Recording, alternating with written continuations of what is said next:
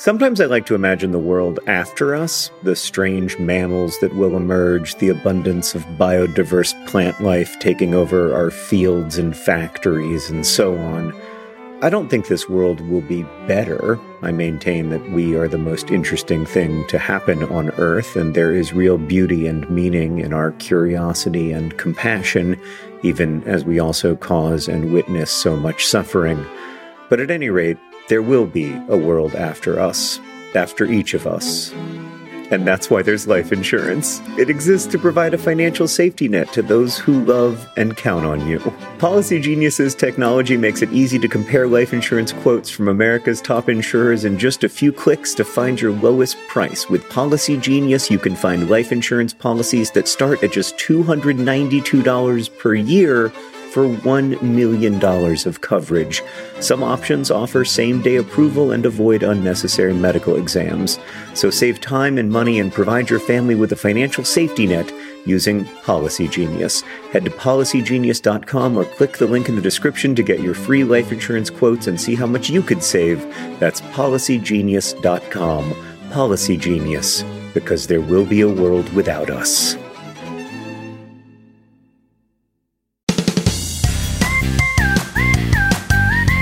Hello and welcome to Dear Hank and John. Or as I prefer to think of it, Dear Rosianna and John. Yeah, today Hank I don't actually know what Hank is doing, but he's not available. So I'm joined by Rosianna Halse Rojas, my longtime producing partner and friend.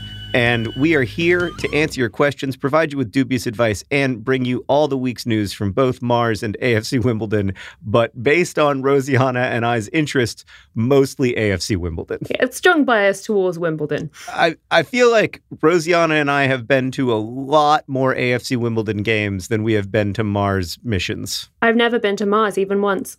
Nor have I. Nor, in fact, have any humans, and nor will they before 2028, at which point this podcast will be renamed Dear John and Hank. It will be the greatest day of my life. We should definitely have a party. It can be Mars themed. We should have.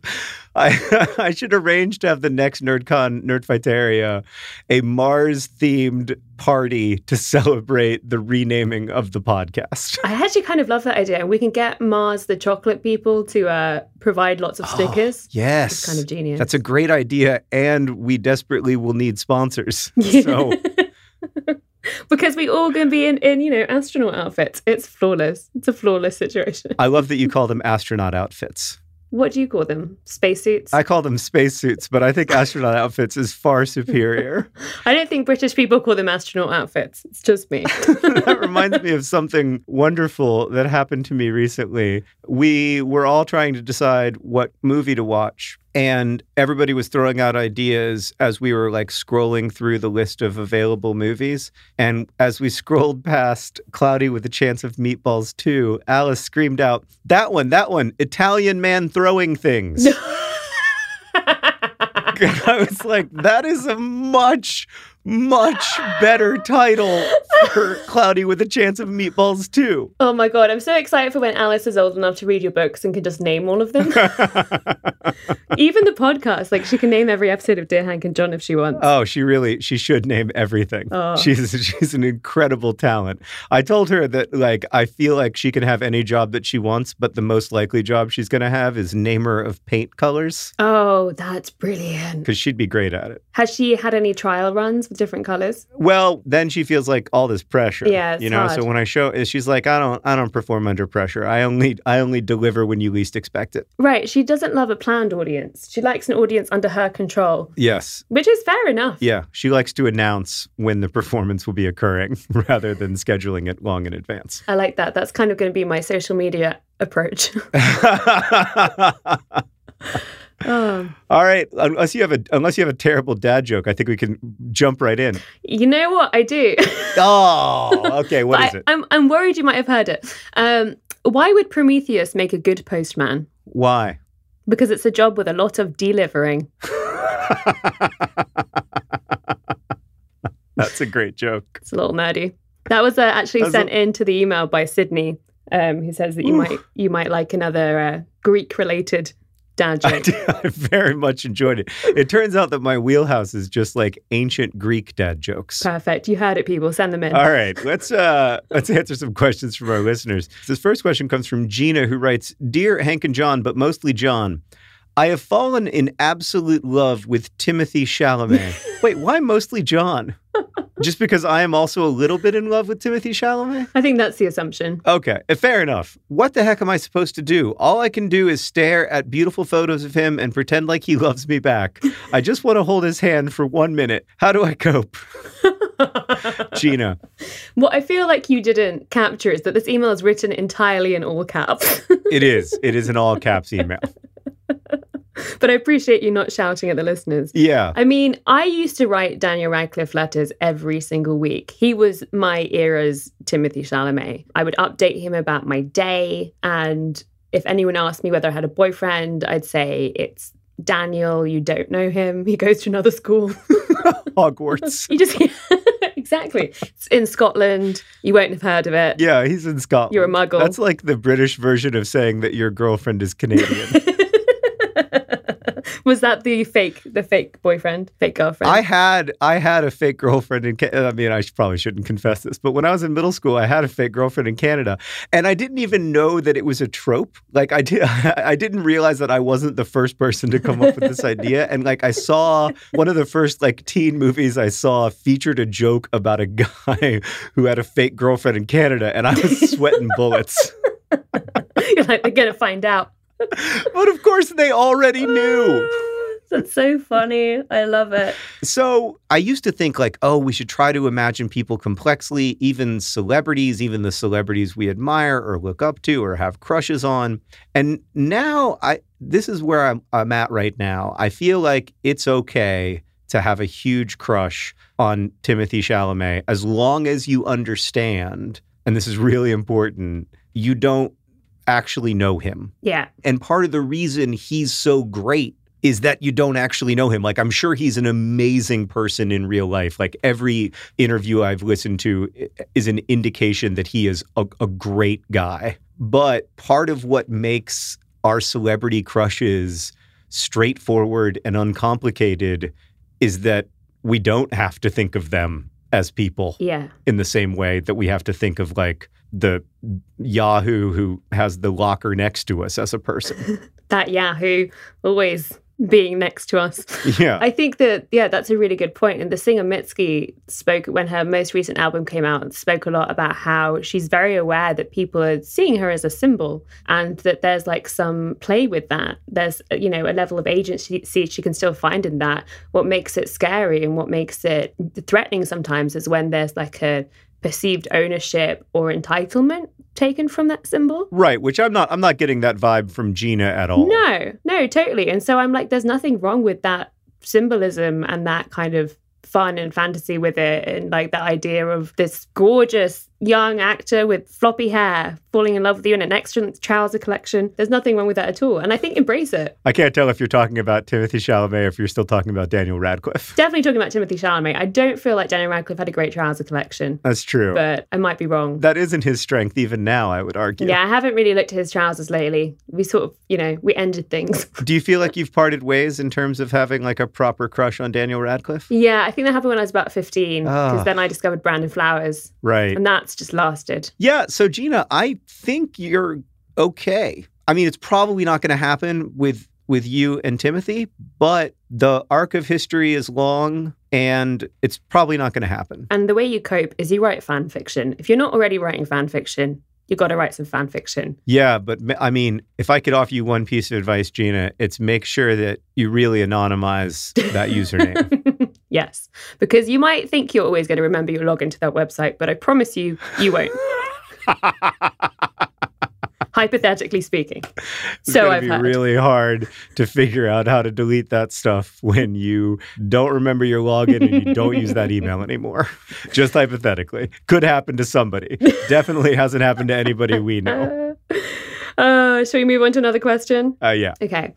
So our next question comes from Zev, who says, Dear Brothers Green, I've been looking at the books I bought in the past couple of years, and there's almost no fiction books anymore. Am I getting old? What's happening? Howling like Zev. You are probably getting old. I have a little bit of this problem. I read a lot more nonfiction than I used to. I used to think nonfiction was just a complete waste of time. And I read quite a bit of it now. Yeah, I do too. I've gotten really into memoirs, kind of accidentally. I just keep buying things that turn out to be memoirs or borrowing things from the library that turn out to be memoirs.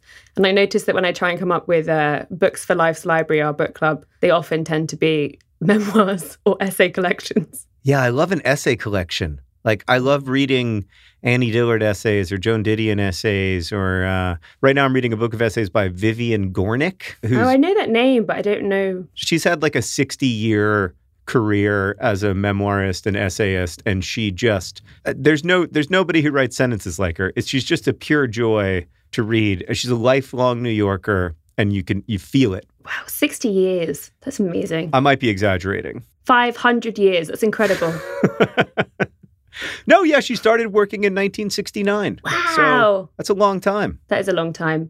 One that I really loved last year was The Lonely City by Olivia Laing, which is all about New York as well. And there's this book that is really big in the UK that I think only just came out in the US called Everything I Know About Love by Dolly Alderton. And that's very much about like being in your 20s in London, having grown up kind of on the outskirts of London. And I was like, did you write this book for me? Thank you. It's very kind of you. And then Trick Mirror, which I read at the very beginning of this year by Gia Tolentino, which I thought was fantastic. It's like the best essay collection about the internet that I've read. It's not just about the internet. It's all about lots of different kinds of self-delusion. But it's fantastic, fantastic writing. So I think part of it is that we're in this great moment of nonfiction right now in general too. Like, it's not just that it's kind of happening out of nowhere. There are all these fantastic essayists and memoir writers and yeah. So instead of answering your questions, we've just recommended a number of nonfiction books to you. That's a good point. I also think I think it's fine to go through phases as a reader. Yeah. Like, I try not to judge myself too much when it comes to my reading. I want to be reading stuff that interests me and challenges me and pushes me in new directions and expands my understanding of the universe. And sometimes that's fiction and sometimes it's not. I will say that when I'm in a period where I haven't read a fiction book that I loved in a long time, I like to reread something that I know I love. Like, I like to reread Sula, or I'll reread Gatsby. And then I'll be like, oh, I like this stuff. And then I'll start to think like, oh, is there a writer who was writing at the same time as Fitzgerald who I've never read? And turns out that I'd never read a Dawn Powell novel. And so now I'm reading a Dawn Powell novel. And then from there, I go on to another novel. And so I find that I can kind of break those reading cycles by going back to an old favorite. Yeah, I find that too. There are books on my shelf that are just I reread every year, even though I have lots of exciting new books to read, just because I want to get back into that reading cycle, and also because I just want to read something familiar and comforting. The other thing I was thinking is that when I was younger, I used to like read encyclopedias and stuff and like find out new facts. And now we have Wikipedia and we have all of this information that's like very accessible. And I still, will spend an unimaginable amount of time reading Wikipedia articles, but it's not. I feel like nonfiction sometimes can give you that same feeling too, of like when you're little thumbing through the encyclopedia, learning about the world. Yeah. So that's kind of to the appeal. Yeah, I love falling way down a rabbit hole. Yeah, I got really excited when I saw that you signed up to JSTOR. Oh, yeah. I missed that so much from university, like having access to all these amazing old journals and stuff. Yeah, I read a lot of JSTOR. I can't stop myself. We know how to have fun. Yeah. All right, Rosianna, we got another question. This one comes from Rachel, who writes, Dear John and Hank, I just found out that my mother is currently in 7th place in the world for highest score in Candy Crush. Apparently, she's just been playing whenever she's stressed, which must be a lot. How do I simultaneously celebrate this achievement, express concern for her health, and inform her that nobody plays Candy Crush anymore?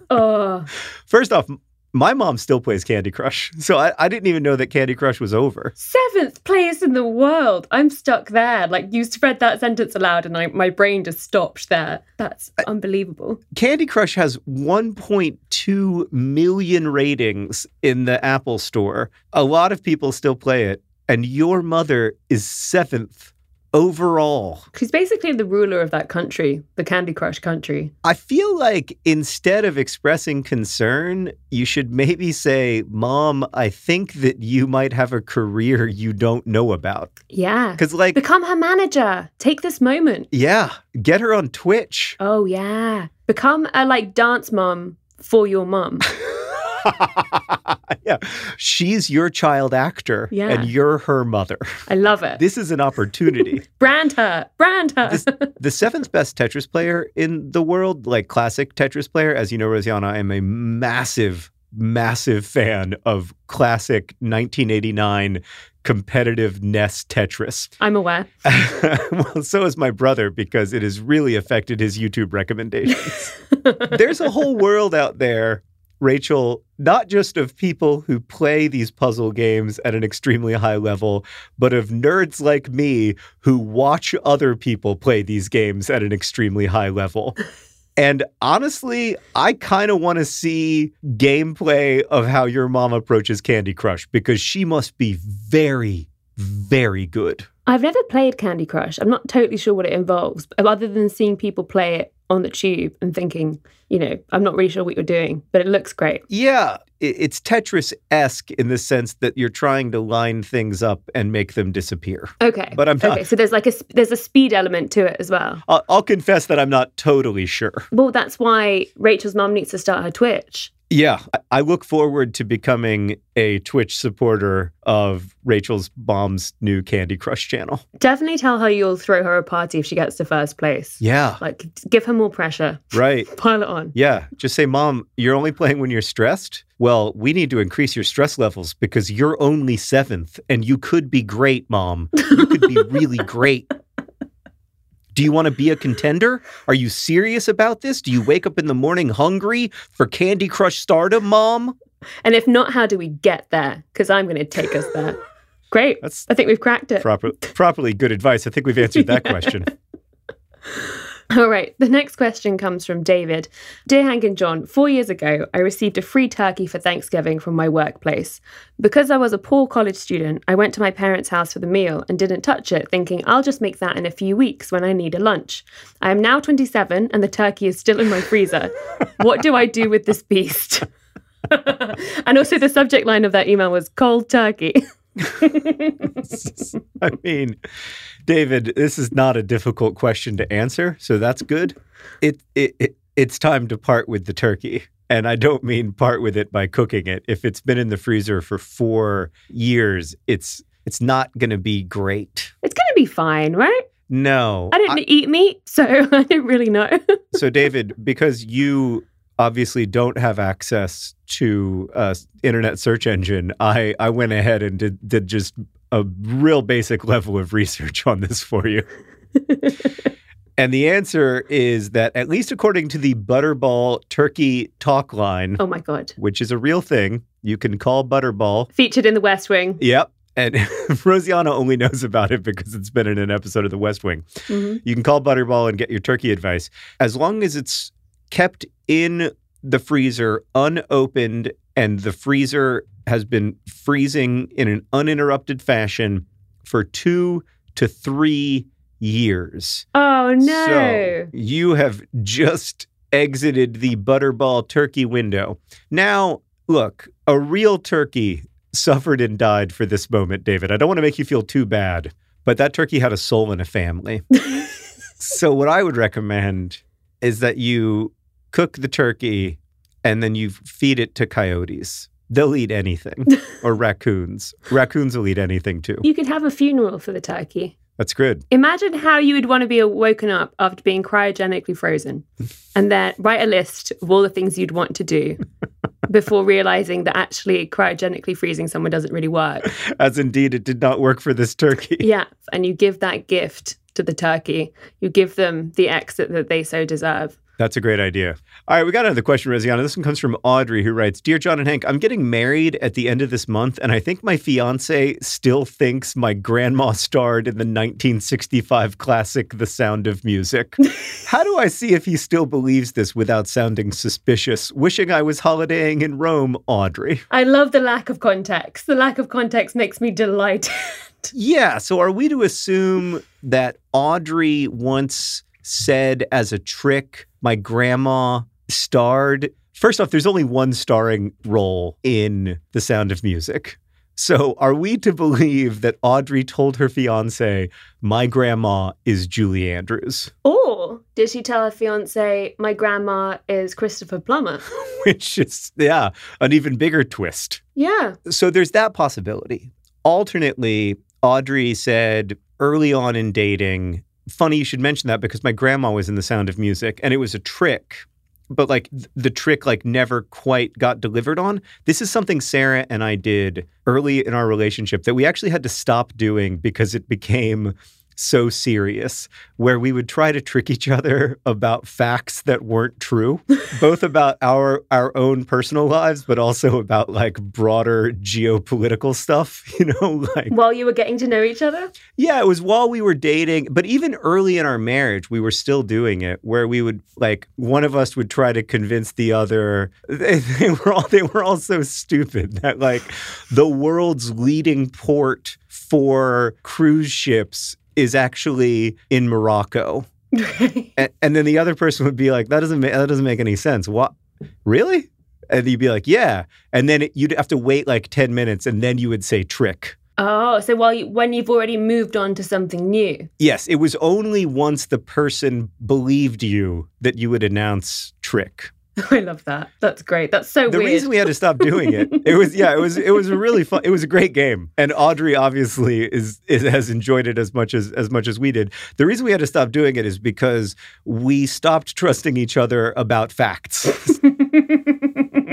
So you had to stop because it was causing like a breakdown in the marriage. Yeah, it was like basic communication was impossible. It was a communication issue. What had started out as like a fun trick had become like a breakdown in communications. I love it. The thing that I find intriguing about this also is that on the old dating apps, they now have a lot of like things to try and convey personality. Oh. So that it's not just like pictures that you're judging on, which just adds a whole lot of complicated layers. Wait, like what else is there? So basically you have all of these questions that you're given a list to choose from and you can pick 3 and you put them on your profile.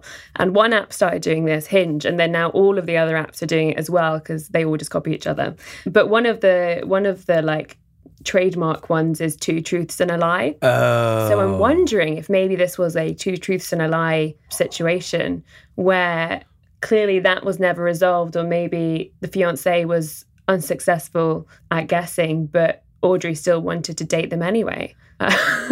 Wait, I gotta roll back a little bit here. Okay. So you're telling me that now when you're online dating, in addition to like having to like carefully choose your pictures, you have to carefully choose 2 truths and a lie about you with the hopes that it will like get someone's attention enough that they'll guess which one is the lie. And then now you're in conversation and then you fall in love. Yeah, but you also have to do it in a way that makes it seem like you haven't spent much time setting up your profile and you're like casual about it, but also really funny. Super. Right. Yeah. Just naturally incredibly funny. So it's not a lot of work for you to be charming because you are inherently so charismatic. Yeah, but then you also don't want to set the bar too high for your banter in case you can't live up to it in person. It's a real joy.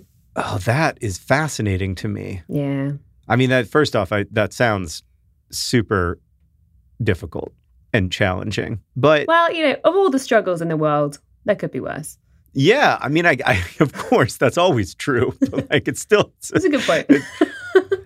I've never found that particularly convincing when people are like, my problems could be much worse. And I'm like, yeah, but you don't have those problems. You have these problems, which are also serious. The thing about it is that I feel like, and speaking of trick, I feel like I've been tricked by these dating apps to care, when really we all know that it's just like a massive data generation experiment so that they have behavioral data about how we like to date. Like, it's not actually to help me meet someone. Ooh, that is dark. I didn't know that. Yeah. I mean, I miss the golden age of online dating in a big way. The thing is, like, being good at dating is not the same thing as being good at being in a long-term relationship. That's what I try and tell all my dates. It's just like it's a weird way.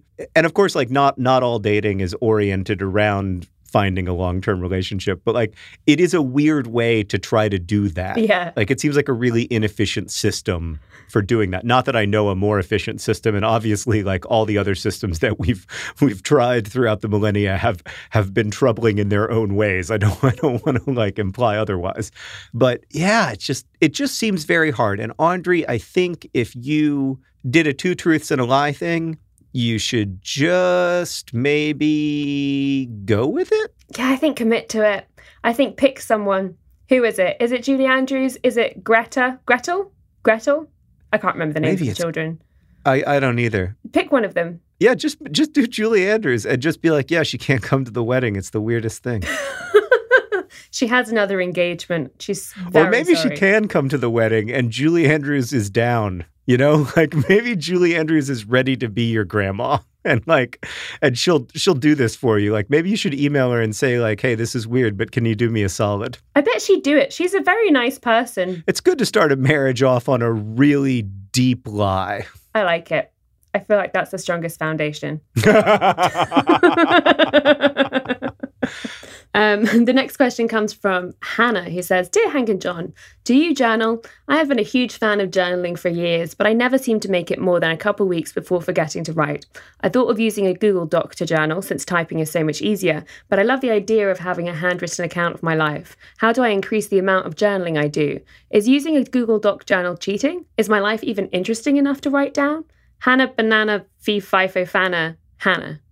Wait. Do y'all have that? Do you know that song? I feel like I know it from maybe the Babysitters Club, but I just realized it did make me say banana, which is not how I say banana. Oh, yeah. It tricked you into being an American. I was tricked. Although I don't know that you say banana. Do you? I say banana. Yeah. Oh, yeah, you do. Oh, wow, that's so weird. If I can flatten out a vowel, I will. Banana. Banana. Anyway. I love hearing British people with American accents. It's so, I don't know how to say this politely. It's so offensive. It hurts my feelings so much that is what you think I sound like. When I was just on this Disney World trip with my friends, one of my friends is from Augusta, Georgia. And when she really loves something, she just gets so Southern. She's lived in LA for a long time, but she gets so Southern when she loves something. And then what she says is, I love it. I love it so much. Makes me so happy. Yeah. I mean, again, though, hearing you say that's how we sound, it's tough. It's tough to hear it out loud. Oh, yeah, because Americans never do English accents. No, I know. I mean, my brother has the best English accent in the family, and his is so bad. Even after all that practice. Yeah, you would think that he'd be good after having faked an English accent for an entire year. Hey, do you journal? I do journal. Yeah, I journal most days. I always say that the best way to increase the amount of journaling you do is to make it part of your routine, as with any kind of writing. Like find a time of day that is like your most creative output kind of time and make that your journal time. For me, it's mostly the mornings, or there are certain days of the week where like I'll routinely have like half an hour in a coffee shop or something, and I use that time. But yeah, I journal. I've journaled for like 21 years now. Wow. Which is alarming. There's a great book that Rosianna gave me called Ongoingness, about the end of a diary, right? Yeah, I love that book. And it's such a beautiful book. It didn't make me want to journal, though. I don't journal. I mean, this is bad, and I this is something I don't like about myself, but I almost never write except for an audience. Like, I don't know how to write for myself. Like, I don't even really know what that would mean. For me, like, writing is a way of trying to hash out or trying to, like, think through something or understand something, but I want to do that with a reader in mind. Right. It feels like a two-way street. That's just always how I've conceived of it. However, in the last couple months, I have started gratitude journaling with Kurzgesagt's Gratitude Journal, and it is amazing. It's game-changing for me. It has really reshaped like pathways in my brain just in a few months. So I do it at the end of the day. And what I found, I did it for like a month, and then I moved the gratitude journal away from my bedside table onto a different table. Yeah. And I immediately stopped. Oh, that's so interesting. Because it wasn't like physically in my way at the end of the day. Yeah. And so I moved it back and then I started again because now it was physically there. And I was like, oh, I should do this. Because at first it does feel like a chore a little bit. And I feel like a lot of people feel that way about journaling, like, oh, it's just another thing. Right. But as with exercise, as with lots of other things, once you get in the habit of it, you feel the rewards of it. You just don't feel the rewards of it necessarily immediately, which is what makes it hard to do. So yeah, I've found it to be really helpful. As far as whether or not a Google Doc is cheating, no, it's not cheating. If anything, it's better because then it's backed up to the cloud, and plus Google knows how you're feeling. Google always knows how you're feeling, but now they have evidence. Right. Yeah, to be fair, you're writing a journal every day through your Google searches. It's just only Google keeps it. I think that's a really good point, though, about not knowing what to write, and also actually about having it nearby. I take the tube like 2 or 3 times every day here, the metro system here in the UK. And I found that if I don't have my book physically in my hand, like if I don't walk to the tube station holding my book, I will just go on my phone. So now I like have my book out and I put my phone at the bottom of my backpack. And so the 2 things I'm holding in my hand are my book and my Oyster card. So it's like about having those things around that you want to increase the habits. I think also in the question of like handwriting as well, like that, I think that's probably part of what helps it feel personal for me, because I do handwrite my journals. And also because like I learn a lot about myself from looking back at my handwriting. Like if I'm really stressed out, it will be very small, or if I'm kind of in a hurry, it will be diagonal. So that becomes a tell. And I wonder if part of that feeling of writing for other people comes from writing on a laptop. Maybe. Because I used to have like a live journal and stuff too. And that always was writing for other people. Right. Yeah, I don't write by hand. But even when I did, like I did in college, and even then, it's almost like I can't hash anything out that's meaningful for me unless I'm imagining somebody on the other side of it. I don't think that's a bad thing, though. I think it's just a different way of doing it. I also think that like it's tricky, isn't it? There's just like lots of different levels of it. Because something I really admire about you is how quickly you share things. Like you share your work when it's like, I'm horrible at sharing my writing, but you're very good at sharing it and getting that feedback back. So it's just lots of different ways to do things. Ben writes, hi there, Hank and John. My therapist asked me the other day, when was the last time you spent more than 15 minutes away from a screen? And I didn't have an answer. Oh, God. Oh, boy.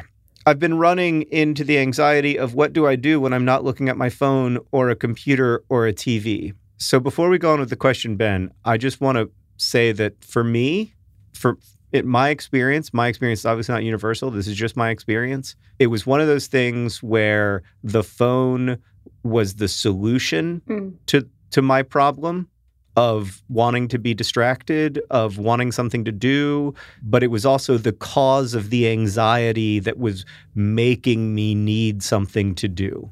Yeah. That was my experience. Can relate. The phone caused the problem that it solved. So often, technology is in the business of solving a problem that it actually also caused.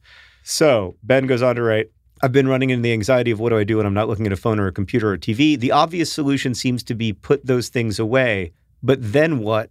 I could read, and that's all I've got. Oh, man. I feel like a lot of this is kind of similar to the journaling thing. A lot of this has to be you helping yourself by suggesting activities to yourself in terms of leaving them out and around you and easy to do. Like I recently have started leaving out watercolors or leaving out paper because I need those like cues to go and do something. Is because the default has become my phone. Like my hand reaches for it before I even know I'm reaching for it. Me too. I mean, this is still an ongoing problem in my life. And when I'm reading, I will start to feel an itch after 10 or 15 minutes, like an itch in my brain that says like, you haven't checked your email. Yeah. And that is something that our brains have been trained to do. And so, yes, you can read, but there's also a lot of other things that you can do. And by the way, Ben, I hope you do read. Specifically, I hope you read my books and my brother's book, An Absolutely Remarkable Thing. And all the books available from Life's Library that come every 6 weeks. Yeah. Go to lifeslibrarybookclub.com and check out the opportunities to read books there as well. But there are also other things that you can do that are not about distraction or engaging with other people's voices. Like, for instance, you can go on a walk, or going outside can be really revelatory. Yeah. So that's my advice. Go on a walk. Go on a walk every day. It's so funny. When I was younger, I used to really resent my parents taking me for walks. And now they're such a key part of my day. And sometimes I've literally forgotten my phone. And that's such a relief as well. Like, there's an anxiety initially, but then it becomes relief. Yeah. And I think a lot of breaking that habit of like checking and just that check your phone is pushing yourself just a little longer between checking every time. Yeah. So I don't want to sound like a complete technophobe, but I also think a lot of these tools are really new, and we don't know how to use them effectively yet. And we also don't have good strategies for regulating their use, either personally or in a more community sense. And that's something that we have to be conscious of. This episode of Dear Hank John is brought to you by Thrive Market. Thrive Market is there to help you maintain the kinds of habits that you want to have. For me, I need to have the right kind of food in the house, or I will eat whatever. Oreo recently sent me some free fancy Oreos. They were weird. I ate all of them. I ate all of them in a week, and it was a problem. I can't do that. I need to have healthy, good stuff in the house, and Thrive Market can help you have healthy habits. It's a great go-to for all your grocery and household essentials, and the convenience of getting everything online and then just quickly shipped to the doorstep. It's a huge time saver. Thrive Market carries brands with great ingredients and sourcing methods. They got Amy's, Banza, Burt's Bees, Chobani, Honest Kids, Kind, Mike's Hot Honey, Oatly, Olipop, Poppy, Salt. I've never heard of Salt, but it's got 2 A's in it, so it has to be good. And as a Thrive Market member, you can save money on every single grocery order. On average, you can save over 30% every time. And they also have a deals page that changes every day. When you join Thrive Market, you are also helping a family in need with their 1-for-1 membership matching program. You join, they give. Join in on the savings with Thrive Market today and get 30% off your first order, plus a $60 free gift. I enjoyed my $60 free gift. I was surprised by it, and it was the kind of thing I wouldn't have bought. And then now I'm on the ghee train. They gave me free ghee. And I was like, I don't know what ghee is. But then I was like, oh, this is great. It's like butter, but it's different and more spreadable. Go to thrivemarket.com/DearHank for 30% off your first order, plus that free $60 gift. That's Thrive, THRIVE market.com/DearHank, thrivemarket.com/DearHank. Also, just making plans with friends. There's no replacement for that. Yeah. All right. Before we get to the all-important news from Mars and AFC Wimbledon, I think it's vitally important to ask this question from Kimberly, who writes, Dear John and Hank, over the summer, I planted a variety of seeds in a vegetable planter, including beans. This being my first vegetable planter, you can imagine my excitement when my beans began to grow. And boy, did they grow. So I spent the last 6 months cultivating my bean plant and eagerly awaiting the spring and my harvest of beans. However, I recently discovered that my beans were not beans. They were weeds. Oh, no. I was walking around at my school's campus and I noticed some clovers that looked suspiciously like my beans. And then I discovered that, in fact, they were my beans. I finally ended up looking up what a bean bush looks like, only to discover that what was growing in my planter was clover. How do I deal with the disappointment of putting time and effort and hopes and dreams into weeds? Oh, it's crushing. It's so crushing. And the thing is, this is like the grandest metaphor for something. I just haven't quite worked out what it is yet. Yeah. So here's some maybe good news, and you should be careful here and bear in mind that this is not a botany podcast. A lot of clover is edible. Clover itself is edible. I don't know if the plant that you are growing is actual clover. I have had boiled clover before, and it's not great, but it's not bad. But it's not beans. It's not as good as a really good baked bean, but no. You can eat clover. So that's a good optimistic first step. I think it's possible that you're correct that it's not beans, but you're also wrong that it's clover, and I think it might be peas. I think you might have a pea plant.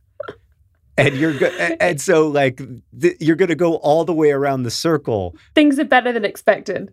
Exactly. It turns out that you have something that's even better than beans. Also, the other thing that I'm thinking as I read this is like, why are we so down on weeds? Yeah. Like, weeds are often beautiful, and they're beautiful to trick you into keeping them there and not ripping them up so that they can survive. Yeah. They're fine. Well, especially weeds like clover that aren't a problem. I didn't actually know that clover is a weed. It's not a weed in England, which is, I think, gets nicely at the problem, right? Oh. Sorry. With a lot of plants, the idea of weed is a construct. Oh. Like when it comes to American lawns, it's all supposed to be this one kind of grass, which just makes no sense on any level. And if clover grows in your lawn, who cares? Yeah. We're all going to be dead. Yeah, that's how I always felt when people would get angry at me for blowing on dandelion heads. No. Having them go into the air. No. Liberating the dandelion. No. Contributing to the circle of life. No. That. We're all going to die. No. Except for the dandelion. No, that is totally different. That is completely different from having I might have 15,000 dandelions in my garden. Like, would you like more? My garden no. The thing that my garden is best at growing by far is dandelions. And I know I'm going to get a ton of people writing in saying that dandelions are edible and that I should make dandelion wine and blah, blah. No, I don't want to. The dandelion lobby is notorious. Oh, my kids love to blow on dandelion seeds, and then I get a lot of dandelions. It's such effective design. They're like, here's this interactive weed. Yeah. Please help. I don't think it did know about humans, but it is really well suited to the Anthropocene. I bet a couple of gorillas have done their part. Yeah, that's probably true. Rosianna, do you have any news from the cold, dead rock that is Mars? Because if not, I actually do have a bit of Mars news. I have some Mars news. I can't tell you that I completely understand this Mars news. Great. But I'm going to give it to me. Tell you it anyway. Okay. I never understand what Hank says. Okay, so here, as I understand it, is the news. Traditionally, recent scientific tradition, people have believed that Mars, the planet, grew rapidly in 2 to 4 million years after the solar system started to form. But there's a study now published in Science Advances, that hot journal. And the study was led by Dr. Simone Marchi of the Southwest Research Institute in Texas. And it has suggested that Mars actually formed more gradually than expected, and that it accumulated mass over a period of 20 million years, which is quite a few more than 2 to 4 million, by pulling particles into its gravitational field. And apparently, this is important because knowing more about how and when Mars was formed will help unlock other mysteries, including the planet's temperature and how the atmosphere changed during its evolution. So this is a big deal for science, if true. Big news, if true. That's pretty exciting. Yeah. I also recently saw that there may sometimes be some salt water on the surface of Mars. It would be extremely, extremely salty. Short-lived pools of brine is the phrase that I saw, which, by the way, short-lived pools of brine would be a pretty good name for an album. I also think, like, from a geological perspective, it might be how Earth thinks of us. I was also thinking it'd be good for a gravestone. Yeah, right. This particular short-lived pool of brine was born on such and such. Oh, it's so dark. I mean, the more I think about myself, the more I think, like, I am ultimately just a short-lived pool of... Okay, we've gone too deep. We've gone to the place. It's time to go to AFC Wimbledon. Yeah. So, Rosianna, as you know, Wimbledon fans have started a bond, the Plough Lane Bond, to help pay for the stadium costs so they don't have to borrow all of the money from a bank. They can borrow the money essentially from themselves and then get a small return on that investment over time. The Plough Lane Bond has now raised over £4 million, which is incredible. It takes, I think, us halfway there to what we still need to raise to pay for the full finish of the stadium. Would you say that we're living on a prayer? Yes, I would say that we are halfway there. Whoa, we're living on a prayer. And I watched Wimbledon's midweek game against Ipswich Town. Beautiful. It was a 0-0 draw. And let me tell you, that's a great result on every level. I mean, our new goalkeeper, Joe Day, had the day of his life. I mean, it was incredible. So I'll take a 0-0 draw in that situation. We only had 36% of the possession. Oh, wow. But it's a point. We looked pretty good. We looked like a team that's too good to go down, which is my hope. And the other thing is that may well be the last night game that AFC Wimbledon plays at Kingsmeadow. Why is that? Because the hope is Wimbledon will be at Plough Lane next season. Oh, wow. So there aren't any more night games on their schedule. That's right. That's exciting. So maybe the last time we play under the floodlights at Kingsmeadow. Who knows? There's still a long way to go with the stadium. It does get dark pretty early here. And it does get dark at 3 p.m. So who knows? They might have to turn on the floodlights for a 3 p.m. game. Well, I'm very glad that we got that 0-0 draw. And I continued to be anxious until the end of the season. Yeah, I mean, 1 point closer to safety, but God, there's still a long way to go. Yeah. Well, Rosianna, thank you for podding with me. It's always a pleasure. If you enjoyed Rosianna and me podcasting together, you'll love the Life's Library podcast, which comes free with a Life's Library subscription at lifeslibrarybookclub.com.